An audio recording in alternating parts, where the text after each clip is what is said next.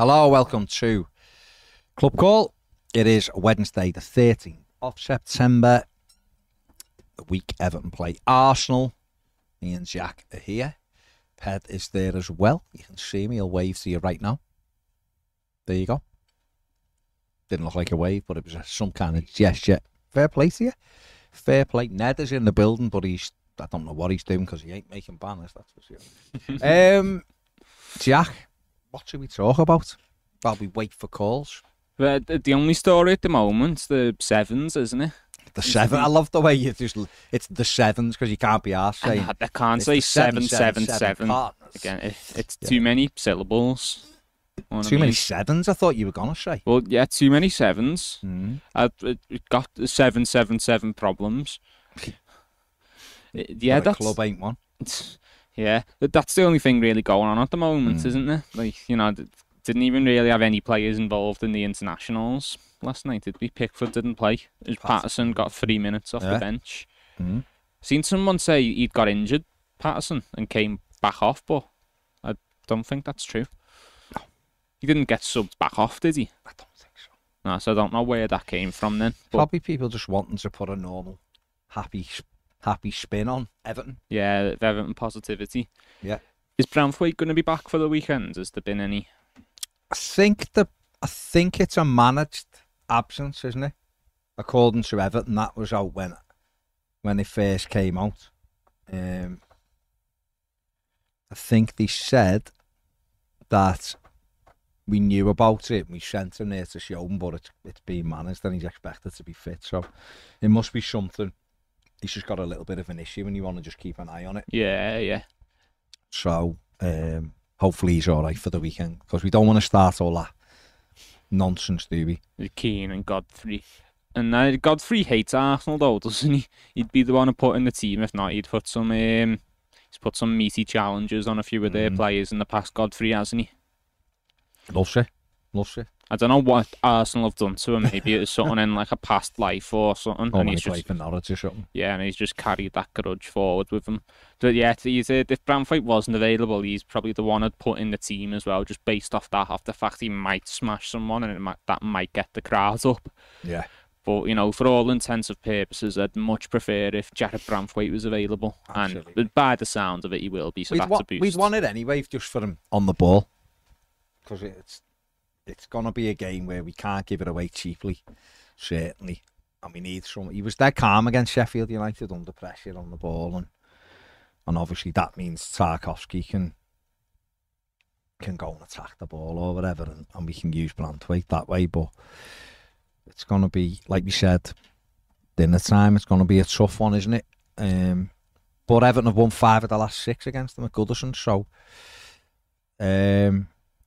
talking to Robbie before, and he was talking about the Goodison curse for Arsenal. So that's always good, I think, when clubs feel like that. When clubs feel like, I hate going to your ground, and it's always hard, and it's even, no matter how good they are, they have that thing in that, God knows we've got it. We always lose, yeah. So that gives you an advantage, and the crowd will hopefully be up for it and lively. And if that's the case, then we can influence the game. Yeah, well, a lot of Arsenal fans have caught onto it as well. Heading into this game, I've noticed on social media, a lot of them have been saying, Everton not won all season, Arsenal doing well, going to Goodison after an international break. The script sort of writes itself, doesn't it? And obviously, they'll be more optimistic than the letting on, because they will expect to beat a team who are in the bottom 3. But yeah, we've got a very good track record against them. It's just a shame that that's the only thing we've got to sort of motivate ourselves in this game. It'd be nice if there was something about this team at the moment as well that we could pick out and go, and we're going to win it this time because of this. Do you know what I mean? Like, we've got the track record, and that's lovely and that's big, but it'd be nice if we had, and then there's these 5 players in the team as well who are going to cause Arsenal havoc, and that's the thing we're missing, isn't it, with our optimism? Yeah, it is. I think the problem is we should really be sat here now talking about us on 7 points and looking at this one and saying, we have got an opportunity at the weekend against Arsenal to keep this good run going. because we've been on a decent run. We should have beat Wolves. We should have beat Fulham. We got exactly what we deserved against Villa, which was nothing. But we'd be on 7 points now, saying if we beat Arsenal at the weekend, we go level points with them. That's what we should be, and yet we're sat third from bottom with with 1 point, and ruined the other games. And the 2 home games, we've had excellent chances in both of them, and I've passed it up. Yeah, and there'd be a lot less pressure on this game as well, wouldn't there? Because, you know, we will win games like this at some point in the season, whether it's Arsenal or someone else. At some point this season, we'll beat a team that are much better than us on paper. We hope. Yeah. No, but we do every year, and every team does it at some point, don't they? But you don't want to be in a position where you sort of have to win those games. And this isn't must-win for Everton because of the stage of the season, but it's almost must-win for Sean Dyche. Because, you know, he's getting into dangerous territory now with his records, and, you know, discontent is growing in the fan base. So, you know, while it's always brilliant to pick up points in these sort of games, you'd much rather have the stability of winning your winnable games, and you can go into this game where, okay, yeah, it'd be lovely to win, but it doesn't matter as such if we don't. But it's a big game to carry that pressure into, isn't it? Because they're a very good team. So there's a second best team in the country, aren't they? So, but as we've proved again, and we've said, we've won 5 of the last 6 against them at home, and they've had good sides every year, basically, and we've still managed to beat them no matter what state kind of we've been in. So we've got to do it again, and this is the one, isn't it? This is the been scored at Goodison yet in the league. So this has got to be the game we do it. The exciting thing, I think, for Evertonians going into it is we haven't seen Beto Goodison yet, so you know, it's his home debut. I think Dwight McNeil should be fit. Dom should be fit. Hoping Jack Harrison is in the squad, so straight away that gives you a little extra strength in depth, doesn't it? And we go from there then.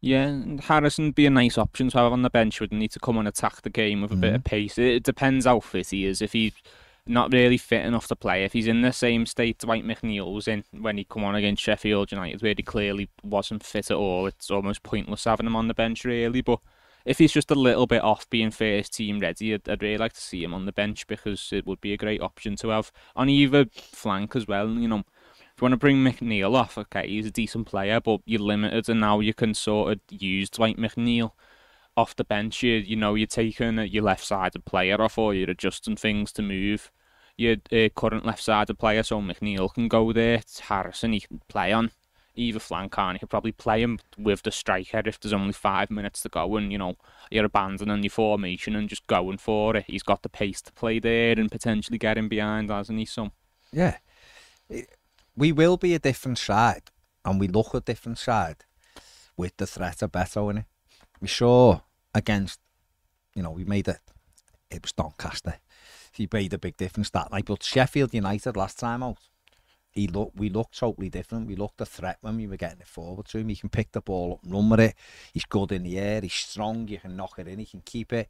We have runners off it. Hopefully we'll have done a little bit more work with him over the international break. And he's ready to go. And with the crowd, he'll be energised playing in front of Goodison. Of course he will.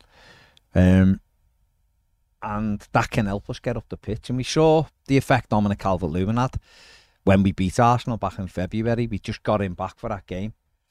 And he come in and he made a huge difference that day. He should have scored. He was knocking people about. And in fact, it was only when he went off that day that Arsenal kind of started getting edging back into the game. So the thought of having Beto there to force them back a little bit. Dan Juma travels well with the ball. He's got 2 in his last 2 now, a little bit more confident. Another player who we can, you know, will thrive on starting at Goodison with the crowd, with Beto and all of that. And really, if Everton get the structure of the team right at the weekend, then why not? Yes, they're an excellent side. If both teams play at 100%, you'd expect them to win. But you do have it in you. You turn up at these grounds and you're thinking, I haven't got a good record here, and you're almost waiting for something to go wrong, and if it doesn't go wrong yet, that's when you break the little the hoodoo that it feels like you've got at some stadiums. Where for us, we've got to get on top of that early, engage the crowd, couple of good tackles in, shot away early, get the crowd ready, let them know they're in for a tricky afternoon, and then take our opportunities when they come along. Yeah, play on every little insecurity they might have about playing at Goodison, because, you know, they're aware of it, they're aware of the fact they struggled there and have struggled there in recent years, so play up to every little thing they don't like about Goodison. It'd make it hard, make it nasty, and, you know, you mentioned Beto, and he's massive for us, like figuratively and literally as well. Yeah. He's a big lad, but yeah, just that bonus of having a proper striker who fits our system in the team. And the thing about judging him on Doncaster isn't about how he played well against this opposition, so he must be good. It's that he played so much better than our other players did against Beto in that situation. So, regardless of the opposition it was against, it's clear he was an upgrade, isn't it? So it's when you can knock a ball up to him and he can get hold of it for you and get you up the pitch. It's when you can knock a ball up to him, he stops and then goes again, and then you're breaking quickly. We'll have to get used to not having the ball at the weekend. Arsenal dominate the ball. You know, I imagine 70% at least they'll have the ball. It's just the way they play anyway, and we'll actually benefit from that. Trying to spring them. It's what we did. It's what we did last year. When it worked, and that's the way we'll have to go with it, isn't it? Yeah, definitely. You'll have to talk for a minute. Jack, yeah. I've got a blow. No, it's okay. And Beto's the right type. Baz. Standing in front of the camera. Sorry. Oh, you're on this. Sorry. Oh, well done. You knocked the camera off. But yeah, Beto's the right type of striker to have for a game like that, where you're feeding off scraps, as he will try and pick up the ball when it's loose and carry it. And it's going to be scruffy, but I think that suits his strengths probably better than it would Calvert-Lewin's as well. Regardless of who the better player is, Beto would be more suited to picking the ball up in his feet on the halfway line, because he can carry it and bring it up the pitch. And, you know, even if he gets fouled or loses the ball, we can pick up the second ball and try and do something further with it. And those are the small margins we're going to have to take advantage of, especially when we don't have much of the ball. Absolutely. And that is a starting point. Obviously, if we go up, that's the starting point. We can get up the pitch, put them under pressure, make them feel like they're in a game.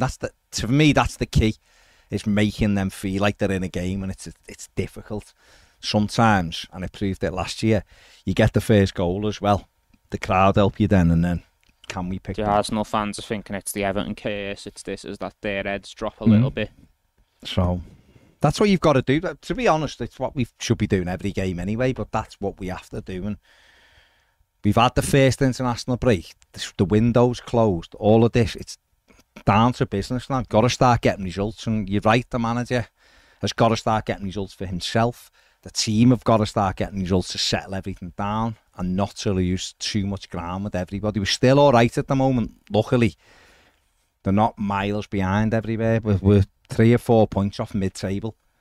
So we're still in touch, but if we keep losing, then that all of a sudden it's going to be like 10 points to even get near the mid-table, and that means that you're near the bottom all season, which is a difficult season again, and we just can't have another season like we've had the last two. Yeah, because eventually these other teams will start winning games. You just have to, and you know, this stage of the season, a win can lift you 7 places up the league. It's very congested. Over time, more little blocks are going to form in this league, and you have your relegation group, your lower mid-table group, your upper mid-table group, and then your European places. And then whoever's going for the title, those little blocks are going to start forming in the league very soon, and you're going to have a good idea of whereabouts you're going to finish the season in the next few weeks. You know, obviously things can change and things all develop, but you can get an idea of, okay, we'll probably be around 15th to 11th here this season, or okay, we're going to be 16th to 20th. No, I like the earlier one, Jack, to be honest. I like that one. That one's a lot better than the one you've just said.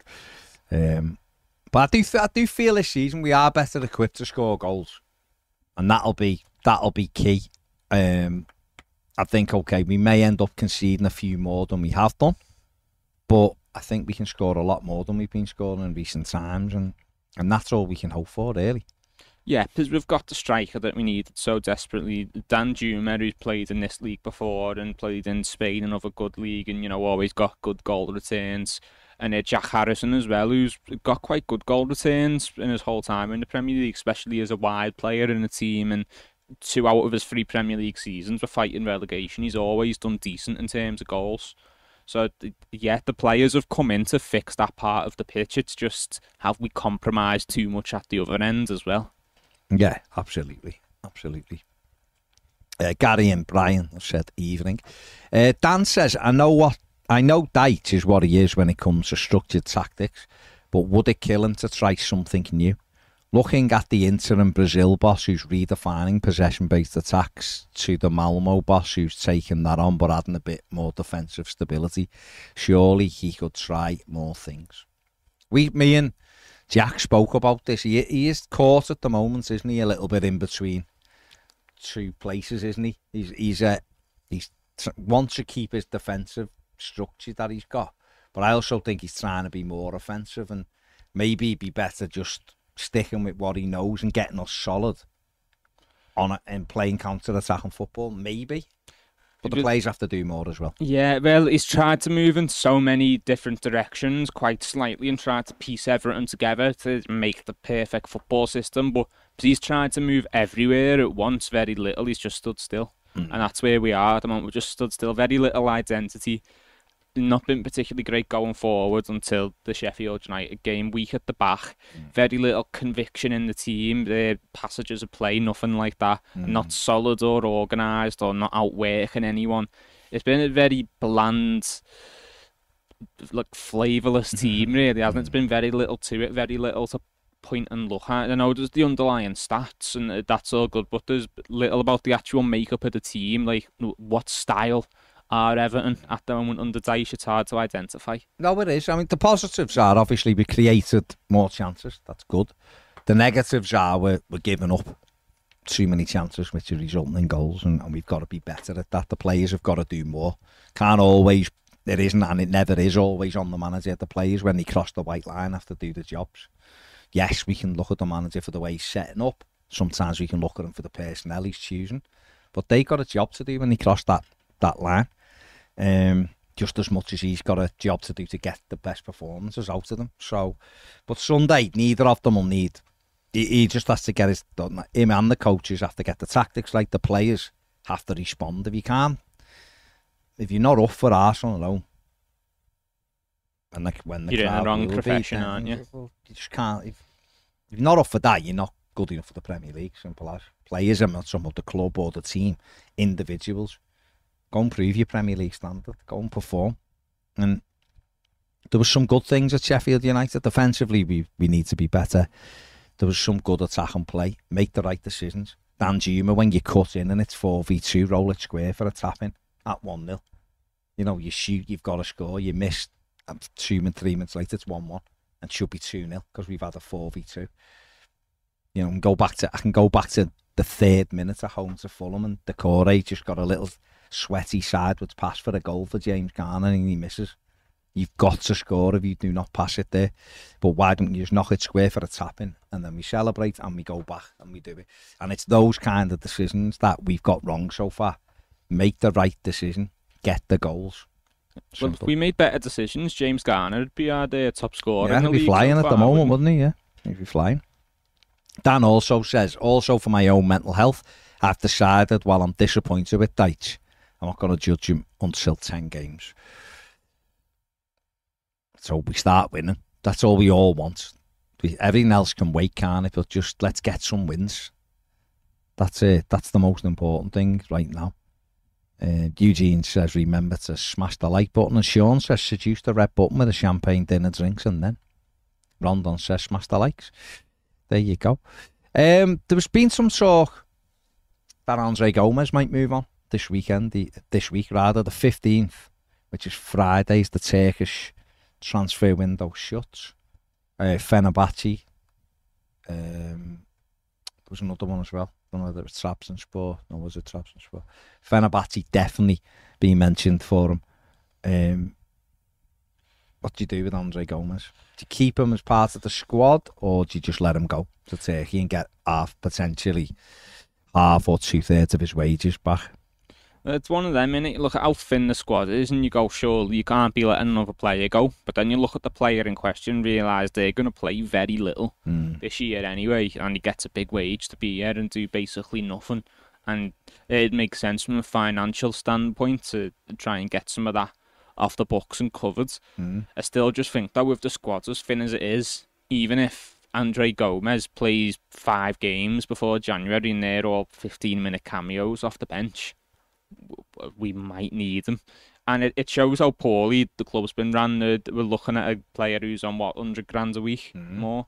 Keep him if we need him for 15 minutes, and that because we might need him. That's something you'd expect from a team who's doing very well, when you can look at 100 grand a week playing and go, yeah, he might get 15 minutes in there, we'll keep him. We're awful. He's one of our highest paid players, though, and we're looking at him think we might need to include him here and there. So, as sad as it is, and it shows how big a mess we are, I do think maybe keep him till January. I don't want him at Everton. I don't rate him. I've not rated him for a very long time.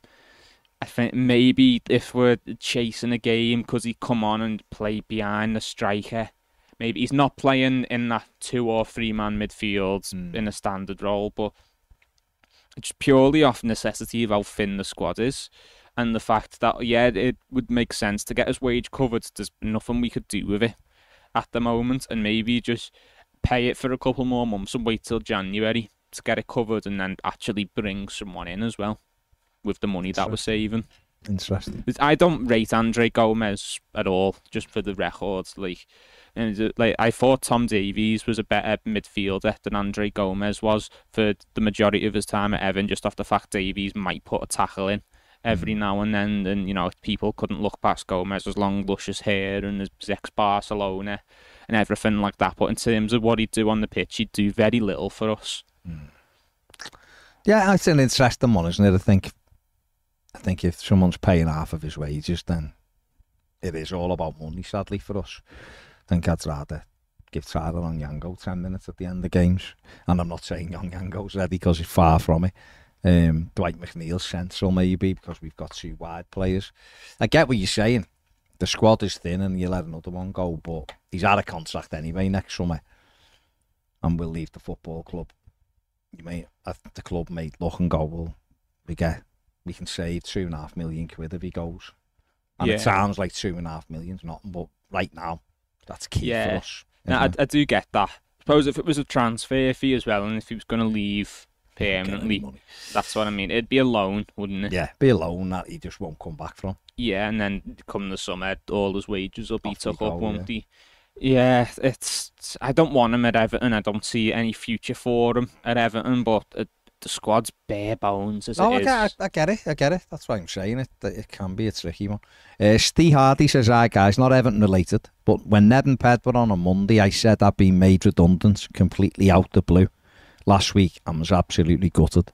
They told me to stay positive. Well, it only took me a couple of extra days and I've been offered a job today. Similar role that I had before with a slight increase in salary. Is it right? Off to Turkey on Saturday and hopefully see 6 points for Arsenal and Brentford while I'm away. Won't hold my breath though." It's right, Steve. Congratulations, mate. Keep smiling. Go and enjoy your holiday. Yeah, what a nice day of events. Turkey, is where you're going. And it'll be roasting, so enjoy it. Enjoy it. Anthony says, "All right, Baz and Jack, my question is, has the 777 deal got anything to do with the players, and is it just a stadium?" Do you mean for the takeover? The takeover?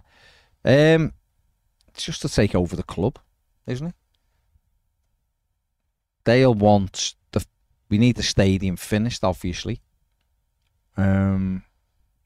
It won't be a case of them coming in with tons of money to buy players with, if that's what you mean.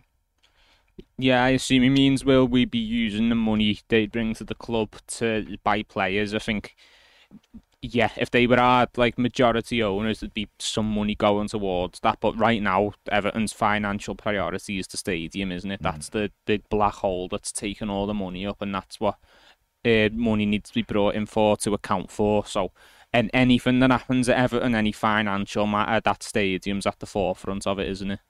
Absolutely. Well, we've got to call it. Go on. We've got to call it. The bath phone is lit up. Lit? Yeah, lit. Get them on. No. I wasn't ready. There was no one on the horizon. But there is now, and it is Dave. Go on, Dave. Good evening. How are you? Good evening, Jim. All right. How are you, lads? I'm all right. I mean, you're reverbing. Have you got? Can you hear us all right? Yeah, we can hear you, but it sounds like you're on a phone call, on a phone call, on a phone call. Going wrong here. Can you hear us all right?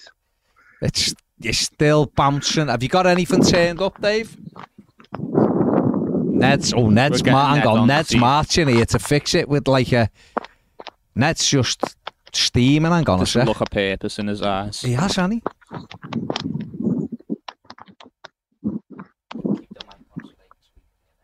Right. Hello, Dave. Hello, Dave. Yep. Can hear you now. Go on, I can hear you better. Go on. What do you want to say, mate? Well, just all this nonsense around. Obviously, I've deleted Twitter for a couple of days because it's just gone fucking pretty ridiculous at the moment. But all this nonsense that you can't expect decent owners. And what I mean by that is that, look, no one wants Everton to be in a state where there's arguments and people are protesting for a better football club. But I've seen some people saying you can't ask for a better football club and then not want crap owners again. Surely, surely everyone wants decent owners, and it's not a stretch to actually imagine a world where we can actually get decent owners in, because there's plenty of examples of them. You said earlier on today, there's hundreds of people out there, if not more, that want, that are capable people that could potentially make the football club a better football club. One, by the way, that we deserve as fans.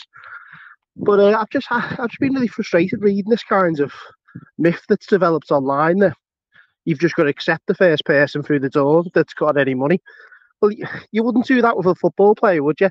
So if you wanted to, I don't know, if you thought Mikalenko wasn't good enough, you wouldn't then just say, well, sign another, Danny Rose on a free and say, well, you should want Danny Rose because you didn't want Mikalenko. Well, no. I want, a capable left back that's capable of being at the right level that we need. So you wouldn't do it with a player. And I just don't get this pretense that it's kind of surfaced online, that we've all just got to stand in line and pat these on the back and say the world's a better place because it's not Farhad Moshirian and Bill Kenwright. Because let's have it straight. If we don't get the right owners in, then it's just going to get worse. It's not going to get any better. So what are your thoughts on it, Baz? He was frustrated as me on it. You want to give someone a chance to succeed, but you can't ignore the realities of the situation and the reports that you read when you look at online and you're seeing fans protest all over World football, and anyone that 7-7 have been involved with seem to be unhappy and protesting as well. Yeah, I don't think it's as black and white as you can.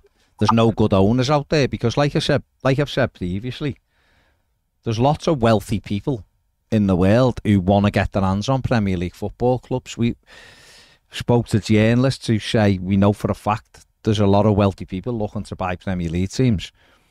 I was at a sports conference last Thursday, and there was someone there, a finance fella, saying they're inundated with wealthy American investors and proper wealthy, not just a billionaire. And they want Premier League football clubs. So the question is, why aren't they buying Everton then? So what else is going on? Are Everton really for sale? Is there more to it than we know? And I don't mean all these hidden loans, because all these hidden loans aren't real. There will be loans that you have to pay, of course they are, but they're not. I don't believe anyway that they're enough to stop a real wealthy business, consortium, venture capitalist group, wealthy owner, whatever, being able to sort it out quite quickly. And that's the reason. Far worse teams in worse financial peril than Everton have been taken over. So the problem is a lot of people have decided anyone is better than Moshiri and Bill Kenwright.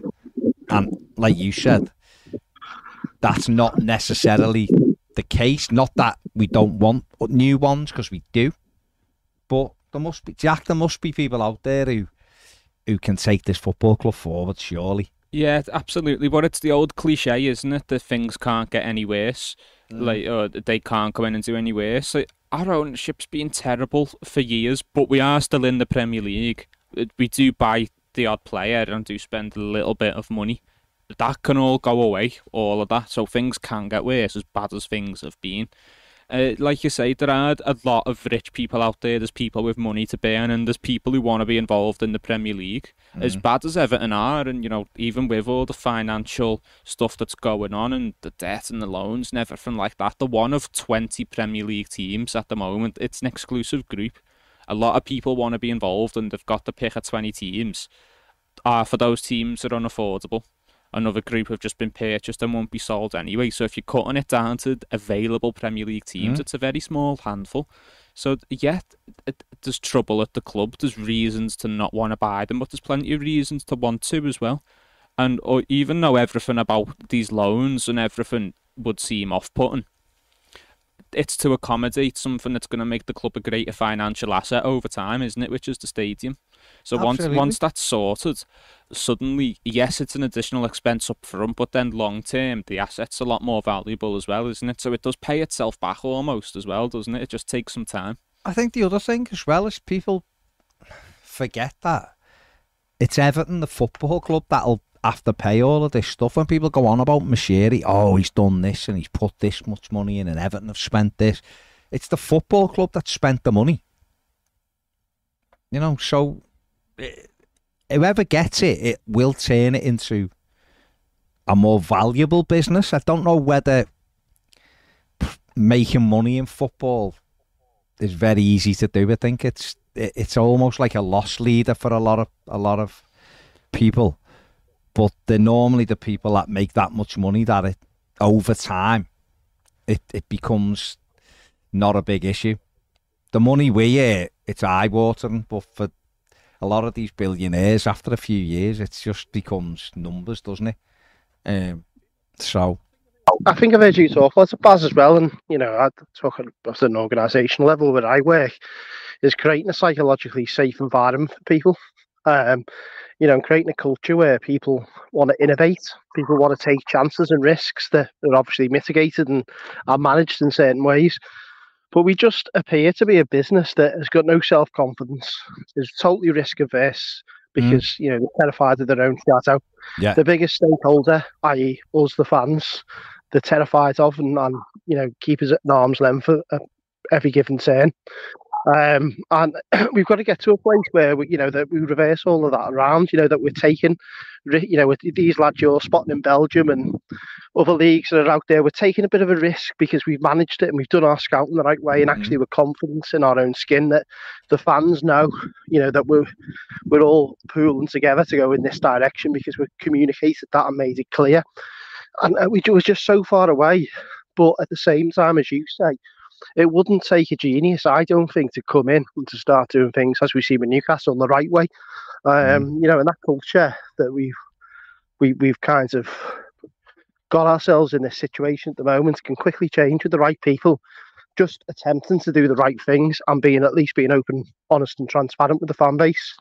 So I think we are at a pivotal moment in the club's history at the moment. And I look at, obviously, the fan advisory boards, whether we like them or not, whether you're sitting here, shaking your head or nodding. As people know, I stood down from the fans forum because it was the right thing to do, to stand for fans and protest, and had my own reservations that the football club weren't listening to us after seeing Mashiri's interview. But I think now that the only thing that, likes of the fan advisory board and the fan forum should be concentrated on is pushing for Everton to do the right thing. And Mashiri, because he is Everton ultimately at the moment, or he certainly thinks he is. But we should be pushing for him to sell to the right people. And I don't buy into this, we can't do nothing about it. And you'll see, fans have got incredible power. We've seen with the Super League stuff, the Tracy Crouch report, and obviously the fan engagement standards that are in very early days. Fans can force change, and that's for the better or for the worse. Sometimes we might get it wrong as a fan base, but if we do things for the right reasons, then we won't fall too far from where we need to be. And I think it's a pivotal time at the moment for us all, as a football club and as a fan base, that we're all united in asking for a better football club. And that involves, I think, them people who are meeting the football club all saying the same things. We want owners that are competent. You know, we want owners that have got a track record, or certainly can prove that that they've got our best interest at heart, because that's what it was all about, the Super League stuff and the Tracy Crouch report. And that's why it come in with the recommendations, is because we didn't want football clubs to fall into the wrong hands and be treated as a way to make money by some of these rich people who didn't have like the communities and the fan base's best interest at heart and the legacy of football clubs. So I really do think more needs to be done on a lot of fronts. Meeting at the Blue Bases was planned. Yeah, I think they had that plan for tomorrow and they cancelled it, to talk about, are you happy as a fan? Well, let's not talk about that at the moment. Let's just make sure that our football club doesn't fall into the wrong hands, and we're not sat here in another 5 years worrying about the taxman taking our football club away from us because we've been asset stripped and left for dead. Yeah, I mean, I don't disagree, David. We are in a pivotal moment. I think I don't believe these will take us over anyway. I'm hoping that it is a smokescreen for others. I also believe there's better people out there that could change the course of this football club for the better. I think the days are gone when you can just hope that someone with 200 billion comes in so you can just spend it. There has to be a plan behind it. And I think in some ways that's actually better for a prospective owner now. That it isn't a case of 300 million this season, 300 million next season, thanks 300 million the next season. You've got to do it through a plan. You've got to do it through smart recruitment. I actually think that plays into where we are right now, Jack. Yeah, well, it's a little bit like having like a deposit limit on like a gambling thing, isn't it? Like, I know it's a strange analogy, but just work with me here, because it stops you from getting a bit over involved and thinking, like, I know it's not gone to plan so far, but maybe if I just commit a little bit more, this will be the one. So yeah, it does force better practice almost, doesn't it? Because it forces you to be smart and to make the right choices and to, make the club financially viable. Not from a I want to make my money back perspective, but this needs to be a self-sufficient business. Yeah, absolutely. Dave, brilliant. Thanks, mate. Nice one, Dave. I think he's gone. Cheers, Dave. I've lost him. Good call there, and he's right that we have got to keep an eye on this as a fan base, because it is a pivotal moment, isn't it? And I think it does.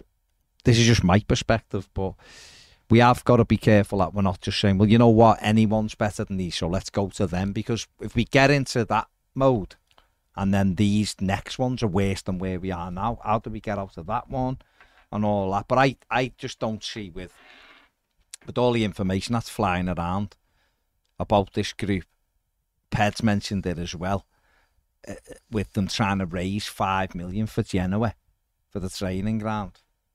Are they really that wealthy? Now, okay, you could argue that they're doing that to include the fan base in it. They're doing that to prove that they can raise money. It isn't all about going, here's more money, here's more money.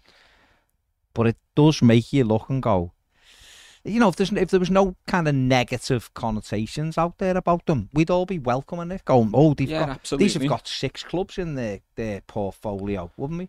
But it's just always about context, isn't it? And there seems to be some bafflement amongst people that those of us who've asked for Mashiri and Co to leave the club are now saying we don't want these either. But of course, some people don't, because the impression we're getting from 777 is that they may be bad owners. The reason we want Mashiri and Co to leave is that we think they're bad owners. So, like, it's not a case of Mashiri's done something else separate from football and we want him gone for that, and it's nothing to do with his ownership skills. If you get rid of someone because you think they're a bad owner, then you don't want to replace them with a bad owner, do you? So it is actually quite simple, isn't it? And that's what Dave said, and it was a very good point. Absolutely. But like I say, I'm not personally convinced that these will actually be the ones anyway who eventually own us. Make sure you give the video a thumbs up. It only takes a sec. It helps the channel. Also, subscribe if you haven't. We've got another caller. It is Alex. So let's go to Alex. Alex, are you there? Hello, Alex. Hello, Alex. No. Let's try and get Alex back.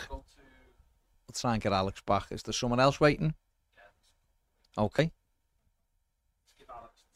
Okay, Alex is trying to sort his thing out. Simon Creevy says, I'm open 777 talk is a smokescreen for someone else to swoop in and take over. Absolutely. The Blues says it'll be interesting to see how Beto does up against the centre-back that can match him physically the weekend in Saliba. And Nick says, Saka v Ashley Young is the most one-sided matchup. I have no confidence, unfortunately, due to our lacklustre fullback play. Last season, we were able to rely on this year. Our defence this year, we will attempt. Well, scoring goals, isn't it? We couldn't score last year. This year, we can. Is there an argument for Michalenko to come in? He played against Saka the other night, didn't he? Done all right, didn't he, apparently, yeah. And against them last season and did well against them. Is he there? Alex, are you there? Hello, Alex? No. Nothing. Okay. Yeah, come on. We've got another one waiting. It's going to be Brian. Hello, Brian. Hello, Brian. Screen. I can see Brian, but I can't hear him.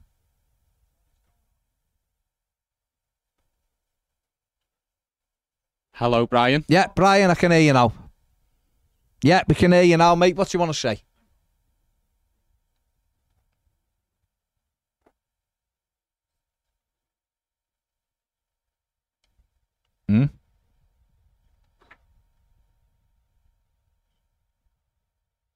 Okay.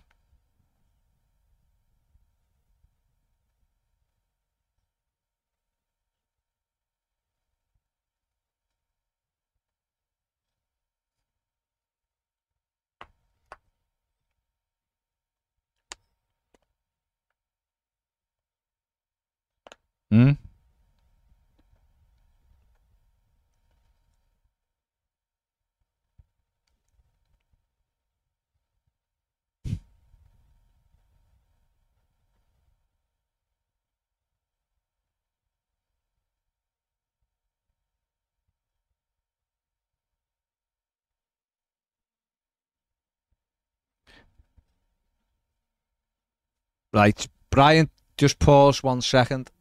No one can hear Brian.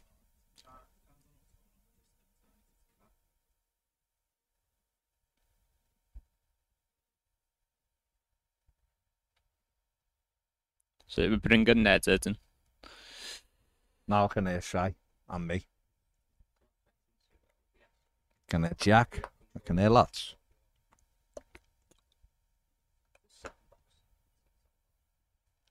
No, you make some good points. So be ready to make them again, Brian, in a minute.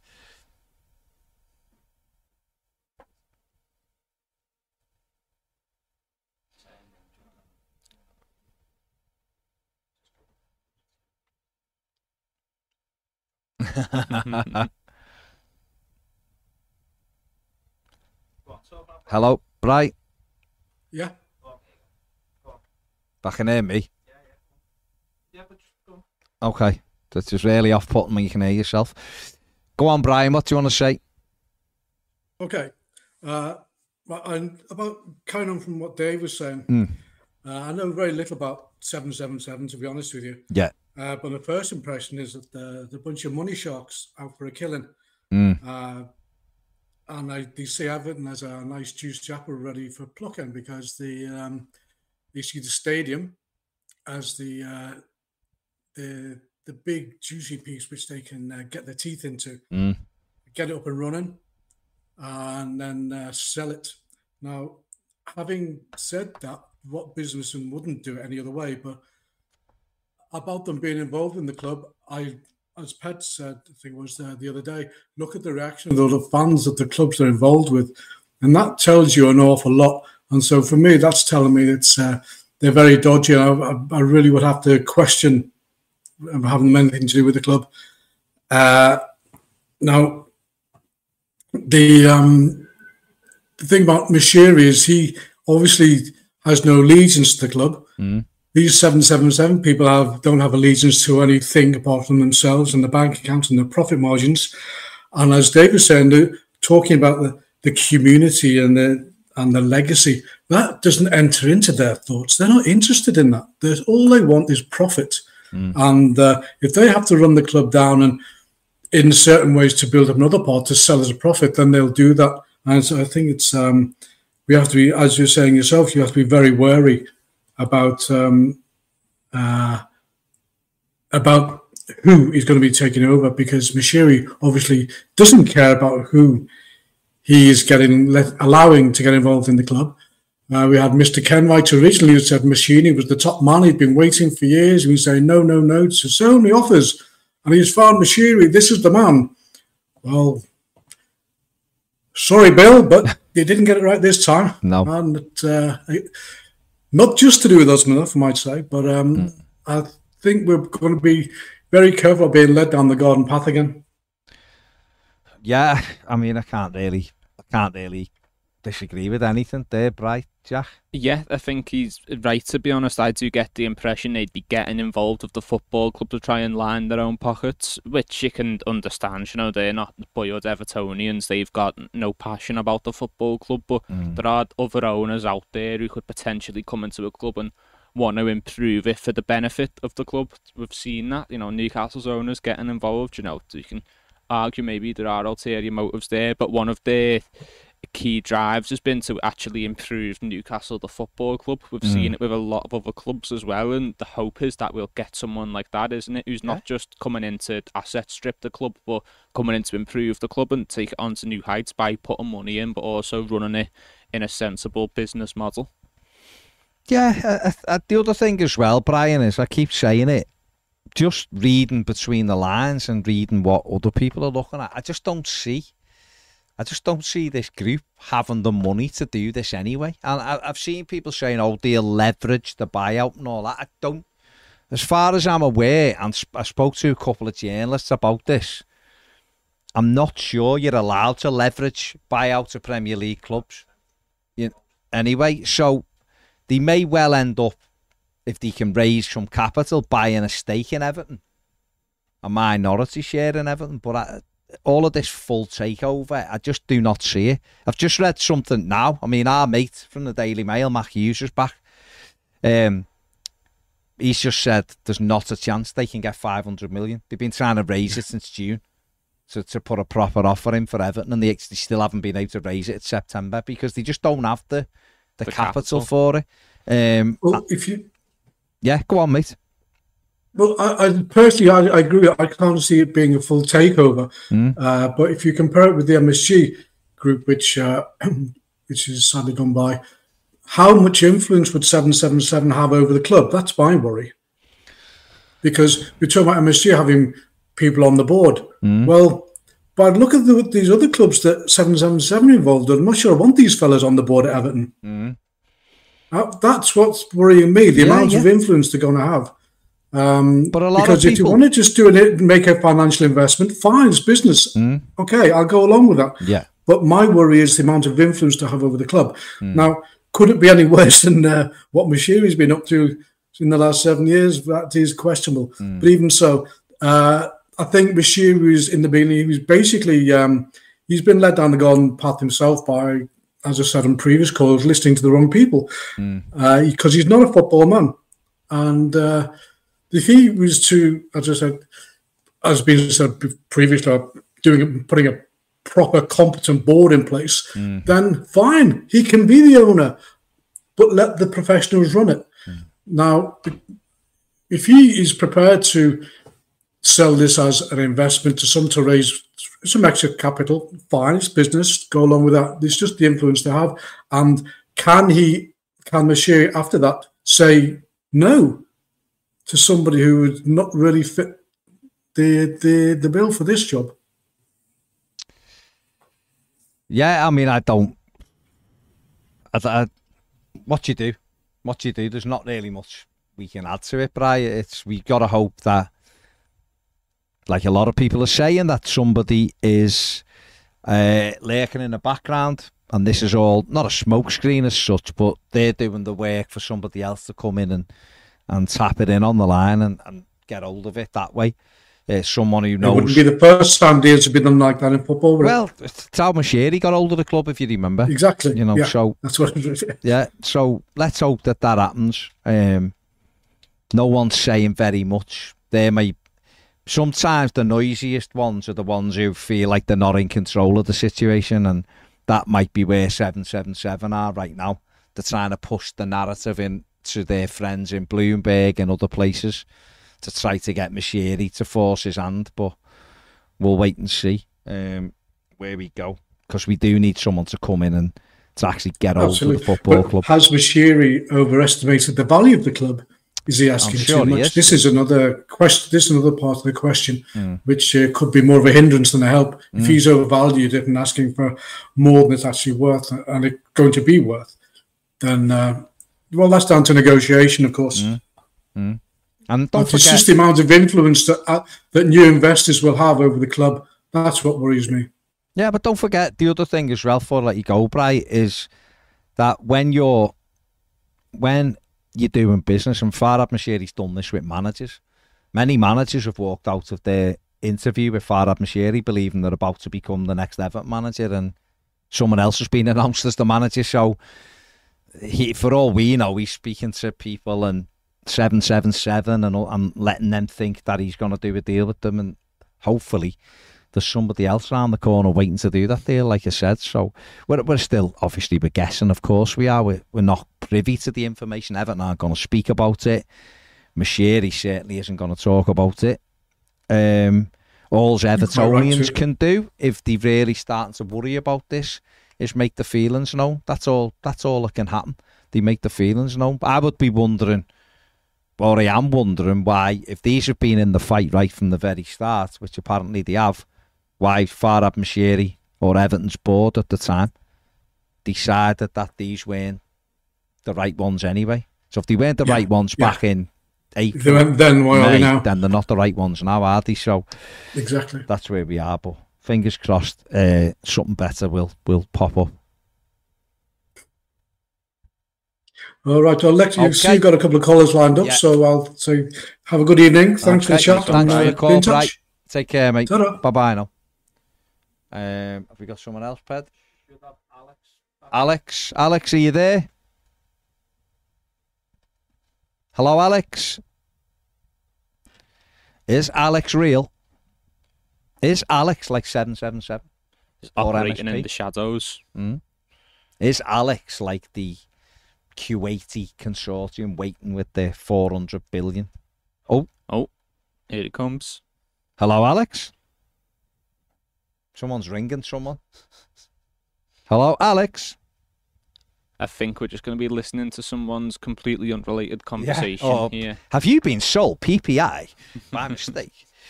Okay, Alex has swerved it. Yeah. So I mean, I think that the general theme is 777 aren't the one the fans want so far, and I think a lot of people, a lot of Evertonians will feel the same. We just want someone who's going to be able to come in and to drive the football club forward, because it's been run so poorly, hasn't it, by Farhad Mashiri? Yeah, and like Brian was saying, and like Dave said as well, about football and people in charge. It doesn't matter if you're owned as a football person or not, but bring in people to oversee it who are, and make it in their best interests that this football club works well. Because Mashiri knew football people. He had football people in his ear, like his agent, mate. He's a football person, but it was never in his best interest that Everton does well. He was just always trying to get his paycheck and get his players sorted. Bring in people like your director of football and like people onto the board and say, look, I want you to make this club work. If it doesn't, you're off. You're sacked. You know, make it put people in charge that you trust, sit down with them, understand their vision. If you believe their vision, you see a successful path for it, bring them in and give them control. But, also make it in their best interests that it works. Yeah. Don't just be influenced by people who couldn't care less if the club works well or not, because they're not going to if they've got nothing at stake. No, absolutely right. Gavin says the other alleged interest is from Asia. One would assume it would be Chinese investment, but I thought the government had stopped investments in football. Chinese governments invest in football.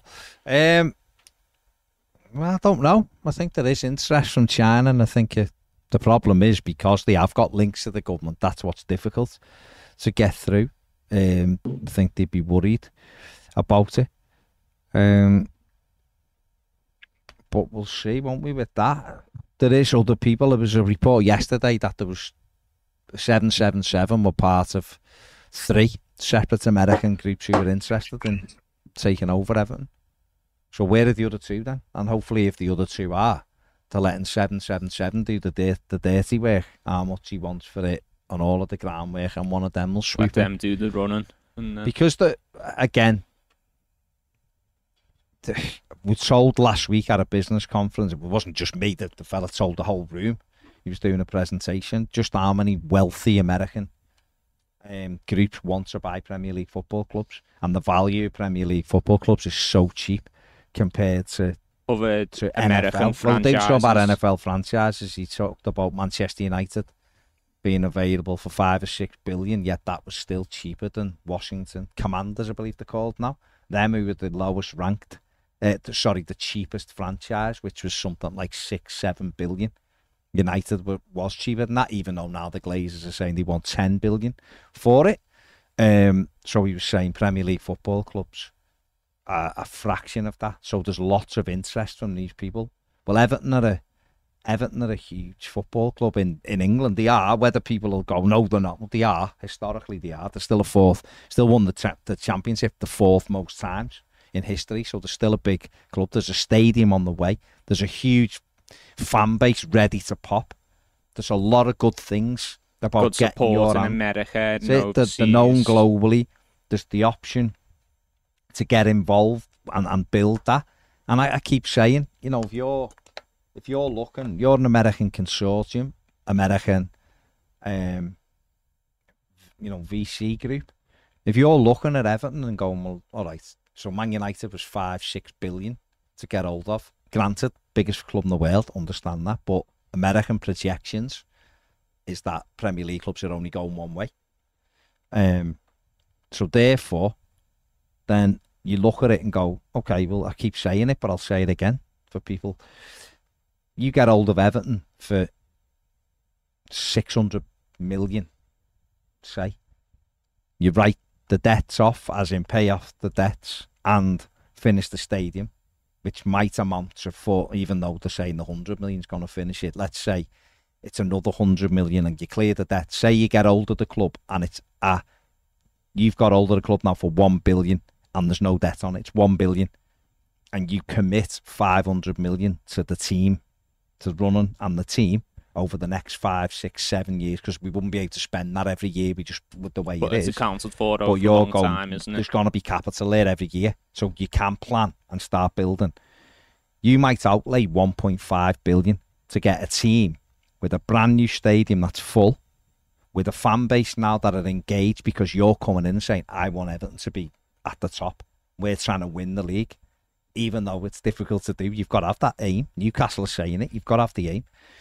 And you do that, you could have a football club with a fan base that's engaged, fan base that are buying things and creating more money, a good team that's in Europe for £1.5 billion, and yet that's still 4.5 billion cheaper than an NFL franchise value of a club, because the Premier League is going that way, which is north of that.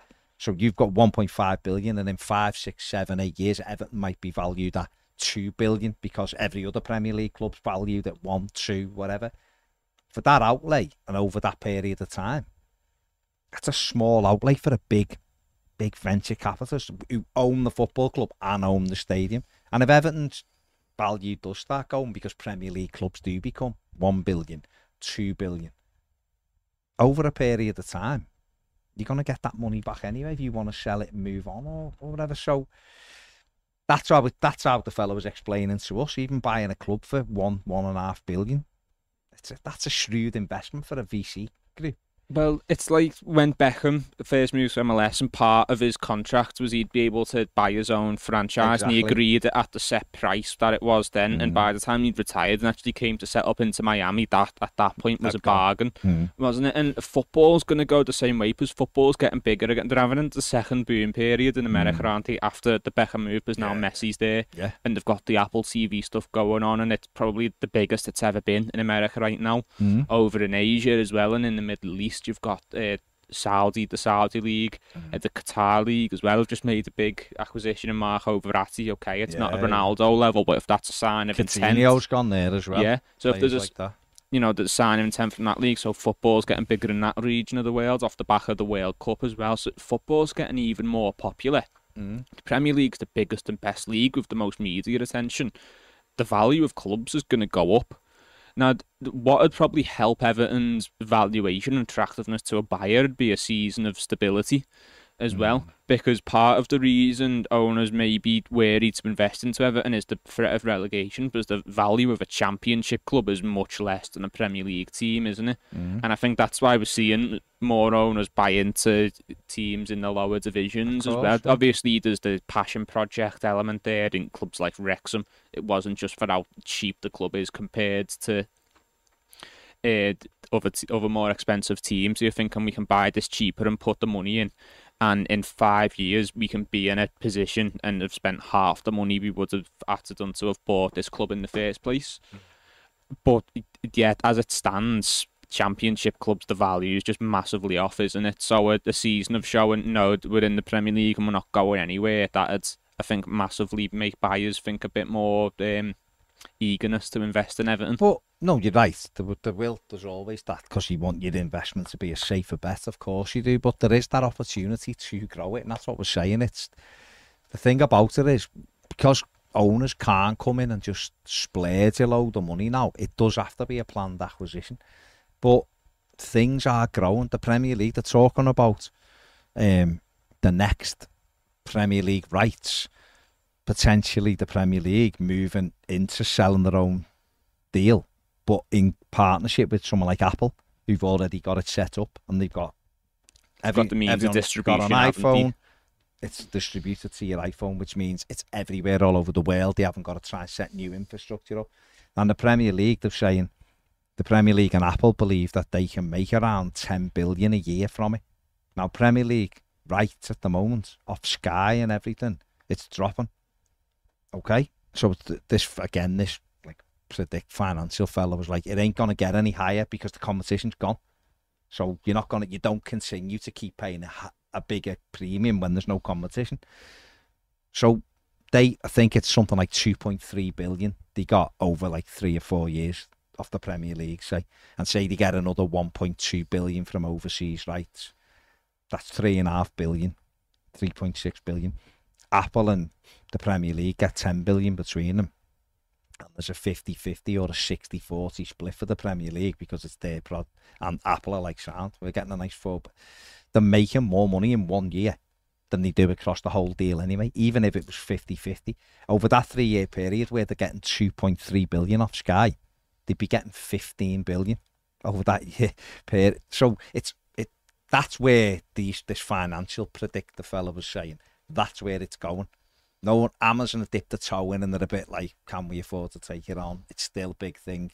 Others have had a little look at it and gone, Netflix have got no need for it. They've got a different thing. But Apple want it and have got the means to distribute it everywhere. And they're testing the waters at the moment. Testing it anyway. They've got MLS. So if they've got MLS and the Premier League, they're kicking it, aren't they? So therefore, for the Premier League to go, actually, yeah, we'll own our stuff. You'll do it all. We'll split it. We're making 3, 4, 5, 6 times the amount we were making. Yes, please, sign us up. And by the time that happens, that will presumably increase clubs' value as well, won't it? That was where I was going with it. So everything's moving north. So if you've got older, and there's not many Premier League clubs for sale now, there's not. So Everton are, and they're still a big club, they're still a big name. Everton is ripe for plucking, which is why the likes of 777, MSP, are so interested. If they had no forecast that said this, why would you be interested in something that isn't going to make you money? You don't buy Everton and it makes you money immediately because Everton are getting prize money and are always up there. You buy it because you know that you're going to be able to flip it again because the price is going one way. And that's why these people are interested. Is it Alex? Have we got Alex now? Fair times to charm. We can hear you now. You're here. We've made it. No worries. It's fine.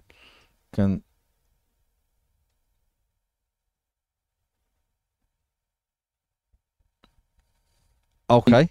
Finished the international break. Last time I called you, it was before we bought Beto. Okay, yeah. And I was really against the Che Adams deal. Mm. It actually turned out that one of the dads of my son's under-7s football team is actually one of the agents that represented him. Okay. And he said that was a done deal until we went after Beto. It was... And so, to me, I look at recruitment and think I was super disappointed on the last day of the window that... Alex, hang on. Just put... Is it okay? No, sorry. Go on, carry on. Sorry, mate. Sorry. Yeah, I was just saying I was really disappointed on the last day of the window. Yeah. But when I think about Che Adams would have been a player we would have bought previously, and we go and get a player like Beto, I appreciate needs to prove himself, but on what we've seen so far, looks like a more direct goal-scoring striker, which is what we're desperate for. So, and then I had a quick look at the squad and thought, do you know what? I know there's certain players like DCL who always have injuries, but if we didn't have terrible luck with injuries, we actually wouldn't have a terrible bench. You know, you're looking at players like Harrison, James Garner, Patterson. If and when Seamus comes back, you're not going to have a bad bench. And it made me think that there are certain players in our team that need to play back themselves back into form. Mm. You know, I'm not giving excuses out to players. They get paid a lot of money to be top performing professionals. Mm. But there's players like Mikalenko, maybe Godfrey, you could argue, Patterson definitely, who all they've experienced in their time with us have been just turmoil. Yeah. And I wonder whether, you know, if we can start to put some fixtures down with a stable squad up till January, we need to start to see these players play into form by making them play for their places, having a stable situation where they play in their right positions, and then we can genuinely see whether they're up to it. I don't think Mikalenko is. I think maybe Godfrey had a good season because no one was in the stadiums when he was playing. But we need to see, right? We need to see if these guys are going to make the grade. And I think this is the last season for actually all three of them. Maybe Patterson, there's been enough there, but certainly Mikalenko and Godfrey in defensive positions. But it's interesting because they're all defenders, right? And they're probably the areas where we've just been so nervous as a team that we need to... I feel that we've got a good enough squad now, and I feel that we've got a position to get some good results with them and start to play some of these players that have just been off form back into form in a stable team that's getting, you know, some wins and draws rather than just getting hammered all the time. Yeah, I mean, I think you're right in terms of people needing to play themselves back into form. And I think if we had just like an average injury record this season, we'd probably be all right. We'd have some good variety. I think people are just worried because I think a lot of Evertonians we've seen a lot of Michael Keane, and we know that his form is up and down, if I'm being kind. Ben Godfrey just isn't the same player as he was a couple of years for whatever reason, whether it's just him never playing enough, so therefore he's stopped doing what he was potentially good at. I don't know, but those two don't exactly, well, it feels like, don't exactly inspire Evertonians to have full faith in them. So I think people are worried about that, the centre-back position. I think like up front, I think we've got Beto, we've got Dom. If Dom can stay fit, and obviously Yusuf Chimiti is kind of learning the ropes, so he's obviously striker number 3. I think we've got some decent competition there. I think Harrison, McNeil, Danjuma are decent for 2 of the wide positions. Potentially one of them, Danjuma or McNeil could play inside as well if you wanted someone off the striker. I think we're okay in midfield. I'd like another one, but I think we've got Onana, Decore, Gay, and James Garner. I think that's okay in there. So I think if as long as we're all right, and maybe Dele Alli. And Delhi maybe, yeah, you know, and also right back we've got Coleman, we've got Patterson, we've also got James Garner that can go there. I think a lot of people would have liked another left back, a centre back, and a centre midfield player. And I think if they'd have got another 3, and that would have been a bit greedy, but certainly one more centre back would have, I think, pleased a lot of people. But I don't think it's too bad. We just have to hope that our injuries are average, Jack. Yeah, I think it's an interesting point because personally, I don't rate Mykolenko or Godfrey particularly highly, but you're right, Mykolenko especially, he's only known chaos, hasn't he? And maybe if he was at the club in a less turbulent period, we would see a better player. Same for Patterson. Patterson had played 12 games or something when he came, and he's only known injury and chaos. And he's still only played around 30 games as a professional footballer, as is a senior player. So, yeah, there is that, and look, like I say, I don't rate Mykolenko particularly highly, but maybe it would be slightly more fair if we could see him in a more comfortable environment. Will he ever get to be part of that? I don't know, but you're right, it's an interesting point, definitely. Just one thing that came on the Takeover stuff. I heard on Sky, I don't know if this is true, but they were saying that in the last 3 years, 90% or more of our turnover has been paying wages. Yeah, that's correct. So it doesn't matter if we had the most rich of rich of rich. You can't spend money, right? Yeah. It's So the bit that I don't get is why would someone be trying to buy us when, as it looks right now, and I appreciate there's only a handful of fixtures been played, it looks like we could be odds on to go down. Why would someone be buying us unless they thought that we could be a distressed purchase for them? At which point you're not, you don't go into an Apple store and negotiate on buying an Apple phone, right? You only make those decisions if you think you're going to get a deal. And we've obviously spent a lot of time talking about Newcastle, but part of what made Newcastle so attractive was Mike Ashley ran them so tight that there was so much leniency and financial fair play for them that they could actually buy players when whoever it is came in. But back to your point, Baz, I think the lure is actually Liverpool. You've got Liverpool on one side of the city, which is the same thing that lured the owners into Man City to take Man United off their perch. Like, I just think for all the things you talked about, someone's already taken the effort to make the stadium. We've got this great history. We've got a massive fan base. We've got Liverpool round the corner. It has to be a better profile of person. And with all these people that have been indexed to Manchester United who are silent bidders, surely we just go to the Rain Group and say, guys, come on, let's do a deal. Oh, without a shadow. We're Everton. Yeah. And I just can't make any sense of it. And I can't understand why 777 would be buying us now if they could buy us at the end of the season for 50% less if we went down. Just doesn't make any sense. Yeah, you're right, but they probably sat there thinking we'd go down last season and we didn't. So we are, like, as Ped said, we're like cockroaches, aren't we? We do survive. I think it's a risky play to wait, but other people will be in the conversation. And you're absolutely right. What Everton would hope is that they had to disrupt the group, who see Liverpool and go, well, we can almost get reflective glory off them as well, because they are one of the most famous football clubs in the world. We want to go in there and start bloodying their nose. But you only do that by having...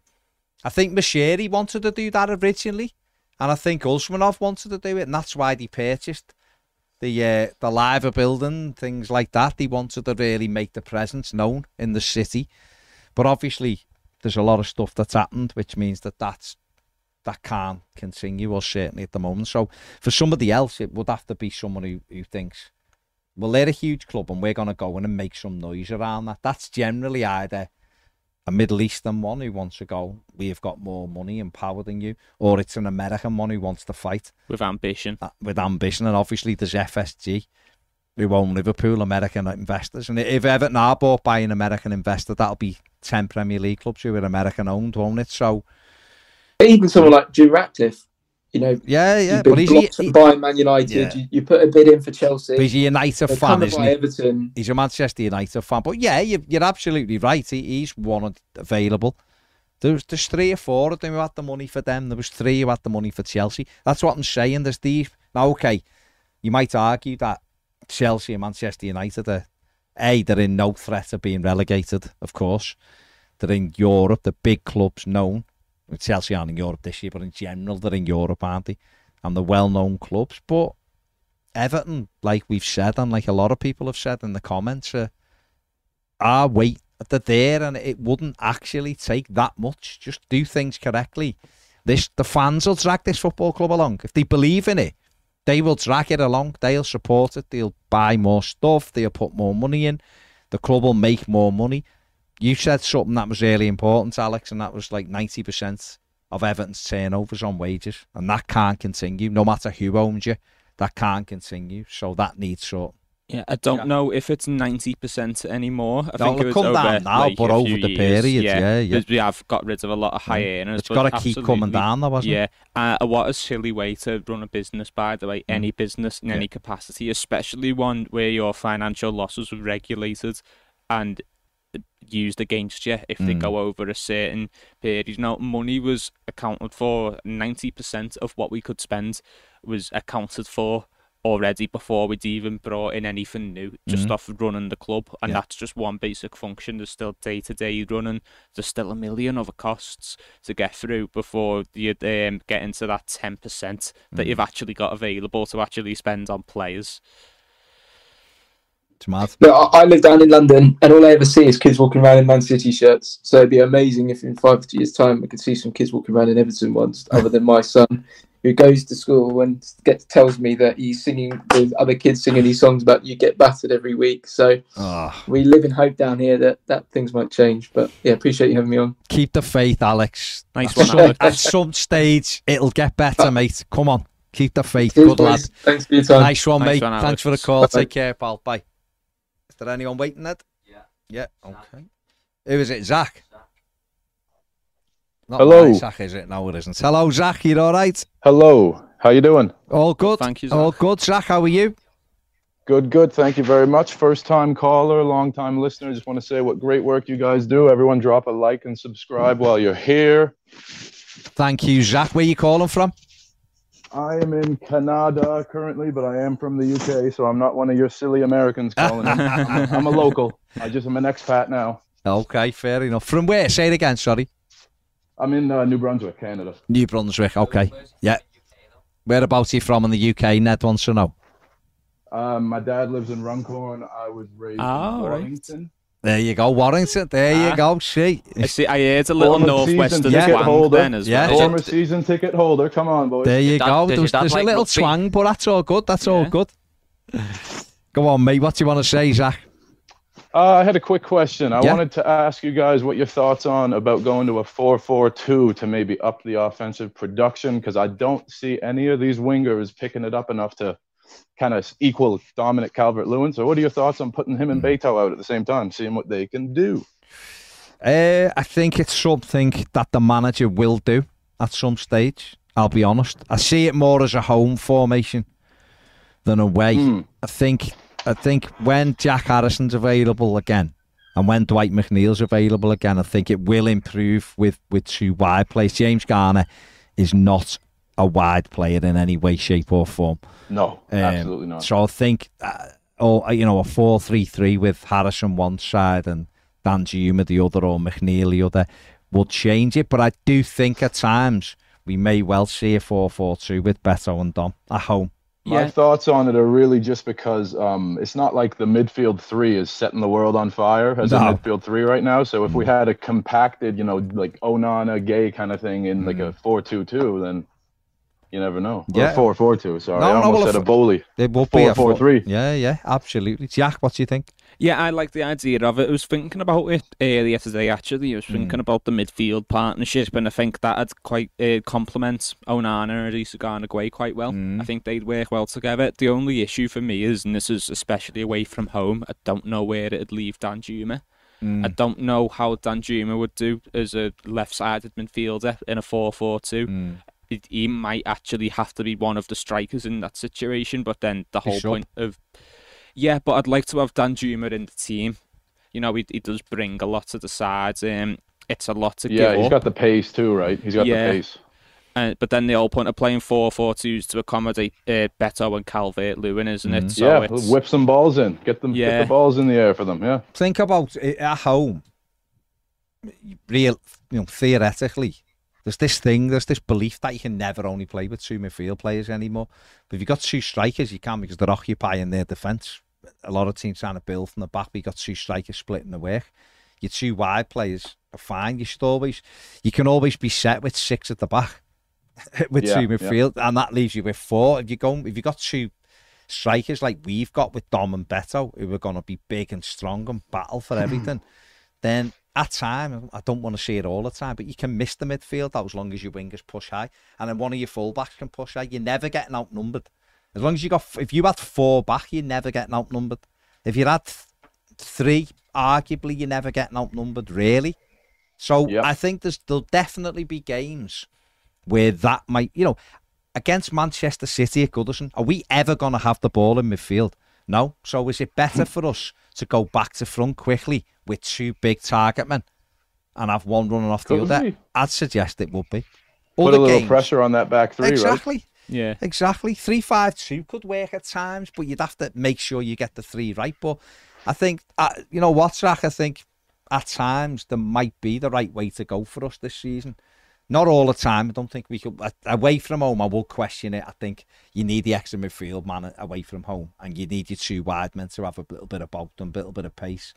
But a sub option too, though, right? If we have a hold of a game and we're away or something, kind of bring out Decore, bring on Dom, right? And even at home, if you've got a 4-4-2 going and for an hour you're pounding them, and then you want to conserve it for kind of like the last 20-25, you can take one of the strikers off, drop a midfielder in, and go 4-5-1 and get over the line. Have more presence in the middle of the pitch. Exactly, to keep hold of the ball. And so I think all of this will help Sean Dyche, because he's not I'm not a huge fan at the moment, because I think he needs to prove himself, but he's hardly had any real options either. He's in my opinion, he hasn't proved much. He's got to step up. That's what I'm saying. But if Dom's fit again now, which would be good, and if we get Jack Harrison, who I think will weigh in with more goals than what Iwobi did, then that'll be good. Danjuma's got 2 in his last 2 and is looking like he's getting fitter. That's good. Dwight McNeil, who was fantastic towards the end of the season, we get him back now and he's fit. So he's going to have more options, and with more options gives yourself the opportunity to try new things, doesn't it? I think the important thing, Zach, that even if we don't go to it all the time, it is absolutely a viable option, isn't it? And that's something we haven't had for a long time. So now we're actually in a position where there's 1 or 2 different ways we can actually play. And it's been a while since we've actually had 2 decent strikers at the club at one time as well, hasn't it? Or one. Yeah, you're not wrong. No, but that's it, isn't it? We've actually got, at the moment, we've almost got 2 lads who, when they're both fully fit, you're not if you're only playing with 1, you're kind of going, oh, what's Dom today? Okay, we've got Beto sub then. And if it's Beto or Dom, so you're not going, it's got to be Dom's got to be fit or better. You've got to get an hour out of Dom. That's the thing, Another quick question I had was, go on. I'm at work, so the other problem, I've been trying to call in for probably 3 months, but I work every Wednesday and we're 4 hours behind, so it's never happened before, ever. Okay. I tried. I made it happen today. Excellent. My quick question would be, what month do you think would be the best month next year to come over to get my farewell to Goodison in? Well, they're talking about, there's no guarantee that we're definitely going to leave, but there's no guarantee that we're not going to leave either. And they're talking about the stadium being finished by December. So if it was me, I'd be aiming... Early season. I'd be aiming October, November time, because we won't have moved by then. September's a nice month because it's a bit mild, so like 12 months time. But come on, for me it'll be warm, Baz. It'll be roasting for you, mate. Yeah, coming from there, North Canada, absolutely. But any time between September and November would be a good time, mate. So whatever you can do in terms of work and get over and check the fixtures and all that. But that'd be a good time to come over, especially if they do announce that they are moving in kind of December, January. You'll have got one of the last few games ever at Goodison Park. So that's what I want to do. Yeah, I want to come over and take Dad to one last game in the old stadium. You've got to do it. Make it happen. Appreciate it, fellas. I will try again some other day when I'm at work, but it's tough. But I'll call back sometime, guys. Appreciate it. Do it. Take care. Have a good day. Take care, Zach. You too, guys. Mate. Have a good one, fellas. Bye, mate. Good call there from Zach. The Blues says, I think Baz thought his little man was going to unload on Everton. I actually didn't know if it was going to be him about to just... Dad, what's for tea? No, it'd be fuming. Yeah, it could have been anything. Could have blamed Deitch, me for the Sunday. Could be anything. Who knows what he'd say. A few people are saying, last half an hour you could have Beto and alongside Dom. Other people saying Dan Juma can go alongside one of them. Yeah. Yeah, I just think the whole point of the 4-4-2 would be Calvert-Lewin and Beto, wouldn't it? Two big, powerful strikers. Presence. I just worry about Dan Juma in like the flat midfield with his tracking back. He does track back though. We had Damari Grady. Yeah, but there's a reason why he's not there now. No, I know, but I'm saying we did. Yeah. Where are we? It depends on the context of the game. Of course, listen. That's why it's an option. We've just said it's options, isn't it? For the first time in a while, not just Sean Dyche, but an Everton manager could have a few different options. Probably since Carlo had like Richarlison, Dom, Bernard, James. They were some decent options. Everton have been thin on the ground since then, so we've got to, having different players. That's what you need, isn't it? That's what you need. Sambo says Maupai to score a hat-trick this weekend. Probably will. He'll probably get a brace on his return and it'll be like, we didn't give him a chance. Being the number 10, which is his perfect position. Peter Finn says, did you know there is no relegation in Mexican football?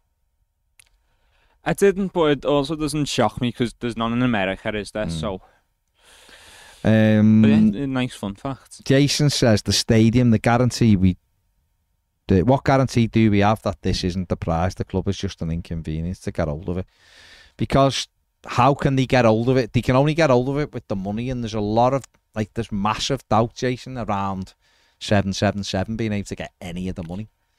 But we'll see. I don't know. If they can't get the 5 million for Genoa's training pitch, they might struggle to get 500 million to buy a football club. It's just one way of looking at it. Like, it's it, isn't it? We just have to see what happens. We'll just have to see what happens with it. It's going to go on for a while anyway. Even if it was them, they'd have to get the money together to agree the sale. Then they'd have to agree the sale, prove they've got the money, and then they'd have to go to the Premier League, and then the Premier League can take however long. The Premier League don't have to pass it if they don't feel. And at that moment, Evertonians might be like, nah, we ain't having this. Not having it. We don't want these people to could be protest, whatever it is. And that could sway the Premier League to go, the fans aren't happy with this. Why are the fans protesting if it's... And all of that, you know what I mean? So right now, it's still just... it's still just a thing of who knows, isn't it?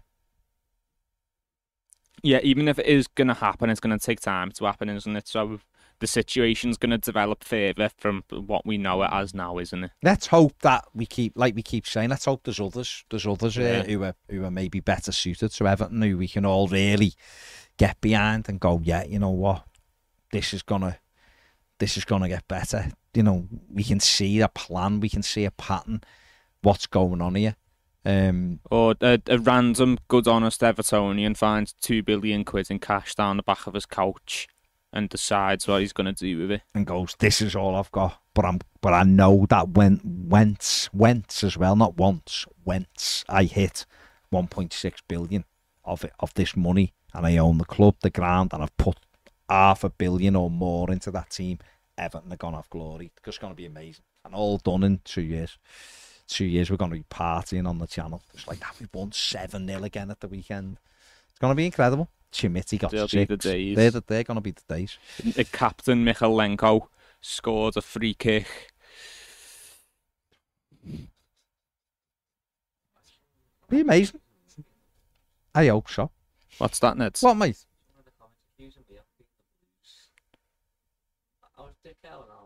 Oh. I don't know.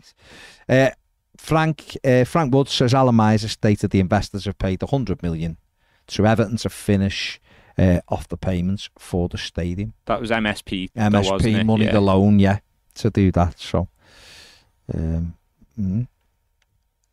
Gavin Johnson says just seen a report that we might move for Xhaka, who's a free agent after being released by Rennes. Hope this is true. We need another body in midfield. I did See much of him? Portuguese lads. I'm not too familiar with him. No.